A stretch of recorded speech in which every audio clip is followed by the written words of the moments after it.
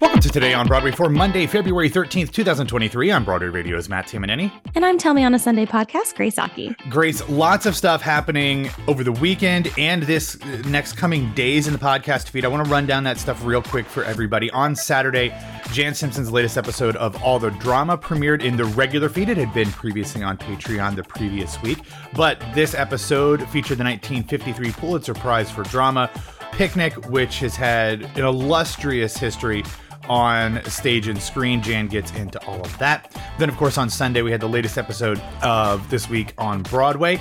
And then on Monday, coming up, will be the episode that I talked about last week, my interview with the great Rupert Holmes. Lots of fun to talk to him. I am sad to report that he did not sing my name during this episode, but we talked a decent amount about the passing of Burt Bacharach. And obviously, Rupert has a lot in common with Burt just because they both wrote pop music, both wrote for the Broadway stage, and both wrote a lot for TV and movie screens. So we talk all about that. So listen to that coming out on Monday. And then, Grace, you have an interview. We always love when you pop in with an interview with stage and Sirius XM star Christine Petty. Yeah, I mean, listen, I fangirl, you're going to hear a fangirl a little bit, but I didn't mention my probably ultimate fangirl for her, which is that she was on The Sopranos. Like, she is so iconic on that show. And I did not know that. Yes. It's a really lovely interview because she's returning to the stage. She's working on The Importance of Being Earnest, kind of like a spin-off play that's going on in Cincinnati, which we discuss as the funniest title of a place in America. And then it's coming to off-Broadway. Hold on. Cincinnati's a funny word. Well, as a native Ohioan and somebody who took Latin in high school, it is actually based on a Roman general / slave, Cincinatti. That is actually it's the American pronunciation or the English pronunciation of an actual Latin and Roman person's name. We're learning a lot today on Broadway Radio. That's what we do. We are givers and we are educators here. So great. We cannot wait to hear that. We will have tons of stuff in all of our feeds. But of course, if you want to hear everything before you can get it in this regular feed, head over to patreon.com/Broadway Radio, BroadwayRadio.com/Patreon. All right, Grace, not a ton of news, but we are getting into that time of year when we have a ton of things happening on the theatrical schedule. So we're going to run through a little bit of news, go through this week's theatrical schedule, and then talk about a few recommendations. We're going to start with the official casting announcement for the upcoming Broadway premiere of The Life of Pi. The show will begin performances at the Gerald Schoenfeld Theater on March 9th, ahead of a March 30th opening. Interestingly enough, as you know, Grace, because you went and saw it, the show had its North American premiere at the Cambridge, Massachusetts American Repertory Theater that ran from, I think, like early December into late January. Some of that cast is returning, but not all of that cast, and some of those cast members are kind of going in different spots. But the show will now be led by Olivier Award winner Hiran Abasakara, who will reprise his role as Pi. The Olivier-winning puppeteers Fred Davis and Scarlett Wilderink will also perform with the Broadway production as the Bengal tiger character. And then we have the complete list. It's always good when you have talented people doing these really intricate puppet things. But I feel like that when you see people who have lived this and have it kind of ingrained in their bodies on how you actually do this properly, it makes a big deal.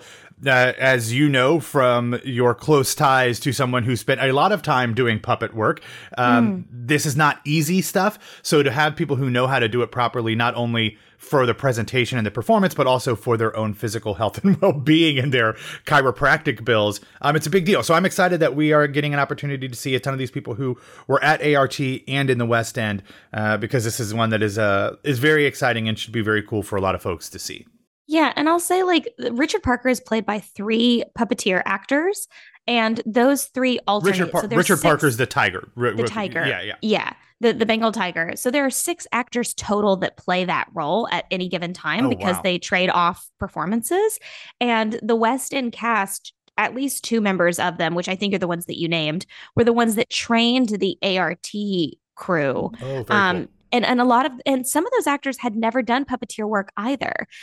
So it was fascinating to watch these people breathe as one unit. I got again, like I was so fortunate to see an early like sneak preview at ART, but also have an after show. I was to say you got like a not a talk back, but like a whole explainer of the whole thing afterwards. Yeah, right? Daryl Roth literally like introduced them. It was like a really cool moment, and the puppeteers were explaining how they were so incredibly trained, and that I just to your note, and the only reason I say this is because it was such a beautiful moment where the puppeteers explained that even after the show has ended, there's extensive PT that goes into these actors after the show has closed, knowing the repercussions that happen to the body. And I really appreciated that, to your point, as a person who has watched people, really their bodies take a toll when they're doing, even though it's an hour, 2 hours performances, and you're not even in puppet for longer than, 15, 20 minutes at a time.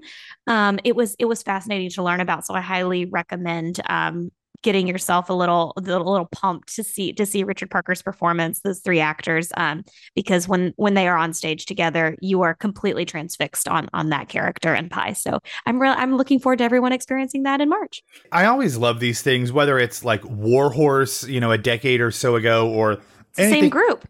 Yeah, it's the same group, but anybody who does like this type of like really extensive, Lion King even, and of course Frozen, that has like this puppetry stuff where I'm always impressed with like how the mind just after like, I don't know, a minute, you just kind of like forget that you're looking at not the thing you're supposed to look at, the animal or the being or whatever. Obviously, if you focus on it, of course you see the people, and like it's not like it completely disappears magically, but like it is kind of magic that you just kind of accept the world and the visuals that you're looking at because of how great those puppeteers are and how great the design is, that it really isn't that hard to believe that it is whatever it is, whether it's a tiger, whether it's a horse, whether it's a gazelle, whether it's a snowman. It really is incredible what these artists do, and we don't get a ton of it on Broadway, but when we do, it's really, really impressive. Yeah. But I want to say my favorite thing to do, and I encourage any listener to do this, the next time you are at a show where there's puppetry involved, pay attention and see who is meant to gesticulate with not only the puppet, but also as a performer with a face. Like, for example, Timon in The Lion King, you can see that performer's face pretty vividly, and you see the puppet in front of them, similar to how Olaf was created.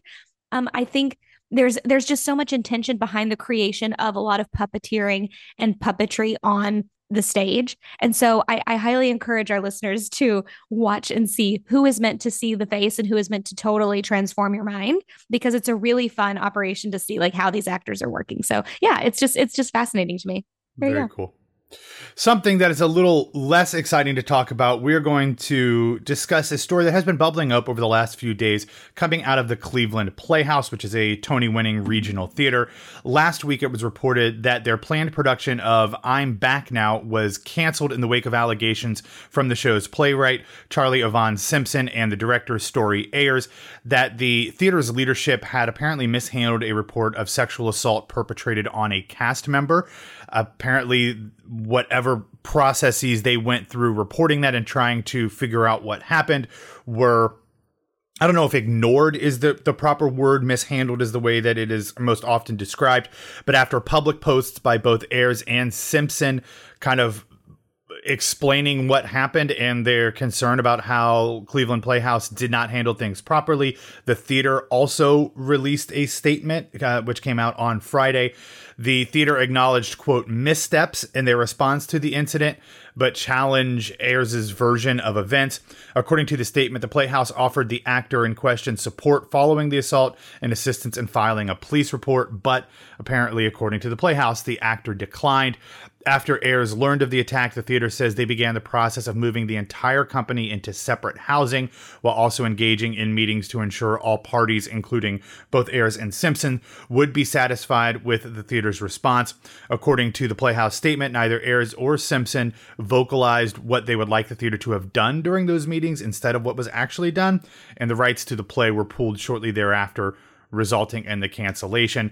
Neither the statements from the Playhouse or from Simpson and Ayers really got into a lot of the additional details, but it is not great.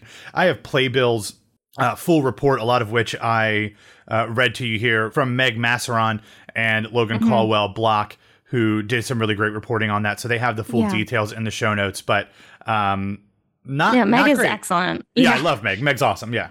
But yeah, no. I mean, and if what's wild is I literally, if you are a listener and you remember last year, this exact time, it was February 17th is when I talked to Charlie about Sandblast at Vineyard Theater. Oh, wow. On the show. So she's just a phenomenal playwright. And it's just such a bummer that it had to be shared in that way through social media to get the word out when things like this happen. But we were all absolutely paying attention. So I'm glad that there was just at least some acknowledgement from the theater. But I'm hoping that going forward, but I also appreciate that like we are in a time and a culture where we say like, no, actually, that's not okay. Like I can't willingly, just sit idly by. And that's really challenging. Like at the end of the day, like Charlie's like a newer playwright. That risk and a person of color, like that's really I can't imagine like that's challenging and like risking something, but for the right reasons.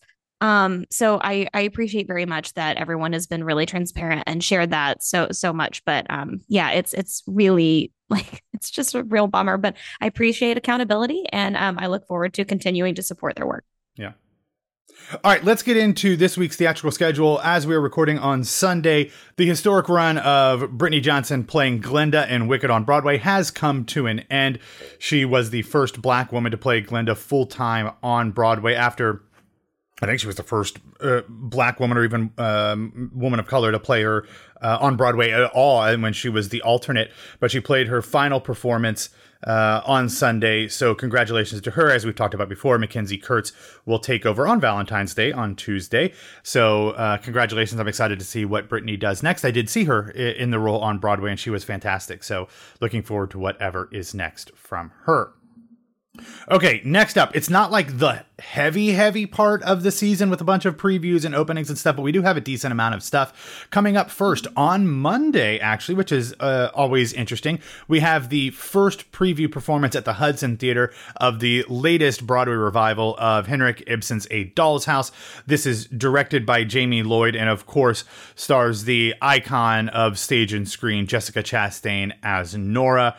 Also in this cast is Ariane Moayed, Tasha Lawrence, Okarite Anadawan, Michael Patrick Thornton, and Jesmil Darbouzi. An absolutely phenomenal cast, and I'm excited to see what Jamie Lloyd does with this because, like, he's not known for just like, just going to do a straight normal revival. So I'm excited to see what he does with this. This one is currently scheduled to play through June 4th. I feel like that day's very flexible. That would be 1 week before the Tony Awards. If this one does very well, I would not be surprised to see if this extend another month or so. Obviously, a lot of these people are very busy when it comes to other commitments that they have, usually on screens large and small. But when you have a closing date for a star-studded thing 1 week before the Tony Awards, generally, that means that you have some flexibility to extend. I have no inside knowledge of this. I just want to say that. Okay. I happen to get to kind of work a little bit on that one, just like full disclosure, but I have nothing. I got nothing. I hadn't heard that down the pipeline. So we'll see if that's right. That's all I'm saying. Also happening tonight is the off-Broadway, I guess, reopening of The Wolf Play, happening at MCC in collaboration with, obviously, Soho Rep, where it originated, and the Mayi Theater Company. Grace, you saw this a few weeks ago. Obviously, you could not talk about it until it opened, which it is not yet, so you aren't able to do that. Yeah. But this is something that, although, like, you didn't get a comp ticket, so I guess technically you could. But it's true. But it is from playwright Hansel Young and directed by Dustin Willis with a really great cast. So I have no doubt that these will be very good reviews as they were the last time it was off Broadway. I also, you know what? I do want to shout out MCC Theater in this moment, even though we will talk about, the show when I'm allowed to. But I famously have had some like joint knee hip issues, and you were so lovely to front row fox me for the show. And I was sitting there and they informed us at the very top of the show that actors would be coming very close. And so I was just the way that the front of house staff and the ushers communicated to everybody was so well done. And I kind of like pulled one to the side and said, in between, when I thank those actors, I might need to stretch my legs if there is like, but I'll be mindful of that. And they said, also, there might be a seat available behind you that if and when the show starts that you'd like to move. We don't have like exits or anything. It was just handled so nicely. And I just hadn't had that experience in a long time. So I just wanted to shout out the fact that like MCC continues to kick ass. They're awesome over there. And chances are very good that you'll see Bernie Telsey in the audience or in the lobby before the show. That man is always directly across from me. What is going on, always. Bernie? We're syncing up our schedules. It's wild. Yeah, he needs to cast you. All right, moving on. On Valentine's Day, Tuesday, we have the official opening night of Cornelia Street. Grace, which you are, full disclosure, time travel, all that stuff you are seeing on Sunday. Is that right? Sunday? Oh, yeah, right now. Okay, yeah. But probably when this show is coming out, you were seeing it. But this is the new world premiere musical from Atlantic Theater Company with a book by Tony winner Simon Stevens, music and lyrics by Mark Eitzel, directed by Neil Pepe, and choreographed by Hope Boykin. The cast is absolutely bonkers. You've got George Abood, Norbert Leo Butts, Giselle Jimenez, Mary Beth Peel, so many other great folks in this cast. So I'm excited. I've heard very little. Butts. Norbert Leo, the Butts. The Butts. Yes, absolutely. Kevin Morrow's in it as well. So I have not heard much about this. So I'm excited to hear what you have to think about it. And then, of course, all of the reviews coming up on Tuesday. Then I'm going to we're running along, so I'm going to run through some of these other shows that are just beginning previews here coming up. On Thursday, we have the new train-based play, The Coast Starlight, beginning previews off-Broadway from Lincoln Center. Also on Thursday, The Harder They Come, the new play from Susan Laurie Parks at the Public Theater begins previews. On Friday, on Broadway, we have the first preview performance of Bad Cinderella. I've done a little bit of a 180 on this one. I'm actually rooting for this one now. Never that I wasn't rooting against it, but I actually feel invested in this show now because of how they've handled a lot of this stuff. And the fact that they've leaned into the cheekiness of the whole enterprise. It's still probably going to be really bad, but I'm actually excited for them, and I hope that they develop a cult following like a Diana or something like that, because they seem like they're handling things the right way with this kind of property. So excited for them. Then on Saturday, we have the first preview for I feel like this might be the third return engagement or the third production of The Jungle. I guess technically off Broadway, but at St. Anne's Warehouse in Brooklyn. I saw it. I sat on the floor for The Jungle years ago. It is great. Check that one out. And then, of course, on Sunday, February 19th, we have the closing Between Riverside and Crazy on Broadway from Second Stage. Of course, you can continue to stream performances of that one online if you head over to Second Stage's website. This week, real quick, here's what I've got. Monday night, I am seeing the national tour of Fiddler on the Roof in Lakeland, Florida. Then on Thursday, I'm going to Sarasota to see Mandy Patinkin. Then on Friday, I'm seeing Ant-Man and the Wasp: Quantumania, because of course. Then on Saturday, I'm heading down to Lauderhill, Florida to see a production of 42nd Street in the afternoon. Then going to Fort Lauderdale on Saturday night to see a production of Honeymoon in Vegas. So I have a busy week, even if none of it is in New York City, Grace. That's an insane week, Matt. Look, New York. My goal was to get 52 shows not in New York during this calendar year.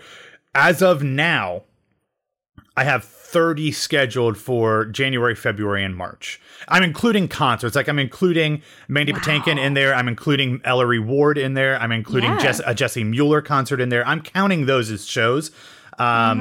But I've got 30 scheduled. I had 46 in 2022, but I had at least an extra 10 to 12 that I had tickets to and didn't go to for whatever reason. So I'm getting my 52 this year. No questions asked.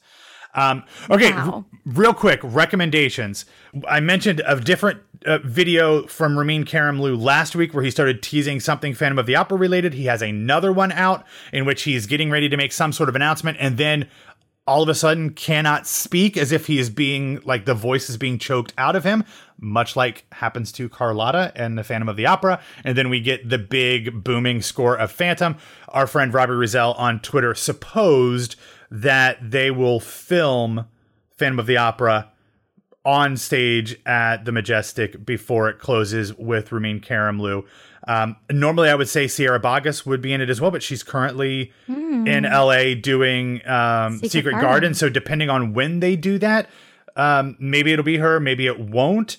So, but that is as good a theory as anybody has had, I've seen. So I'll have a link if you want to check out that video in the show notes. Now, Grace, you also have a recommendation that you wanted to talk about before we head into to close out the show.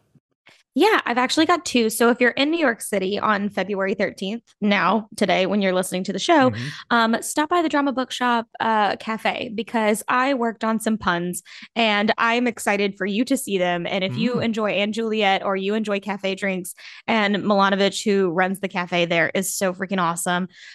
They have helped me create some of the really cool, like, special, especially Valentine's Day themed drink takeover for Anne Juliet. So please stop by. It's very fun.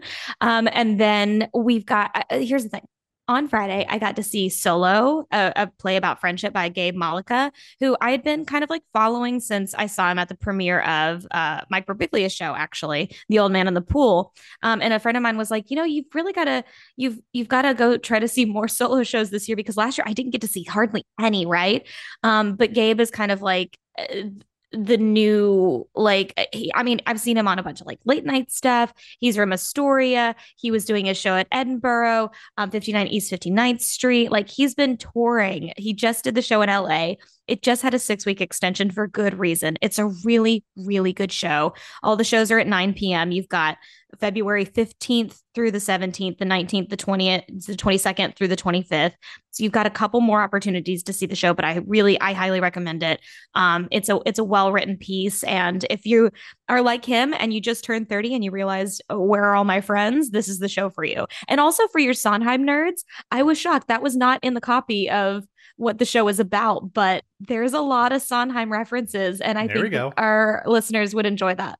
So there you Absolutely. Go. What about if you've recently turned 40 and have no friends? Does that count too? Oh, I just think you should stay at home. Yeah. No, yeah. Okay. I think that's when you just don't leave the house. No. I think this is the perfect show for you. Yeah, that's probably better. Or you just try to go see as many plays outside of New York City as possible. You're doing CrossFit. You're really doing the work, CrossFit. Matt. I'm doing it. I'm putting in time. All right, that's all that we have for today. Thanks for listening to Today on Broadway. Follow us on Facebook, Twitter, and Instagram at Broadway Radio. You can find me on Twitter and Instagram at BWWMatt. Grace, where can people find you? You can find me on all forms of social media for now at It's Grace Aki. All right, everybody, have a wonderful Monday. We'll be back to talk to you tomorrow.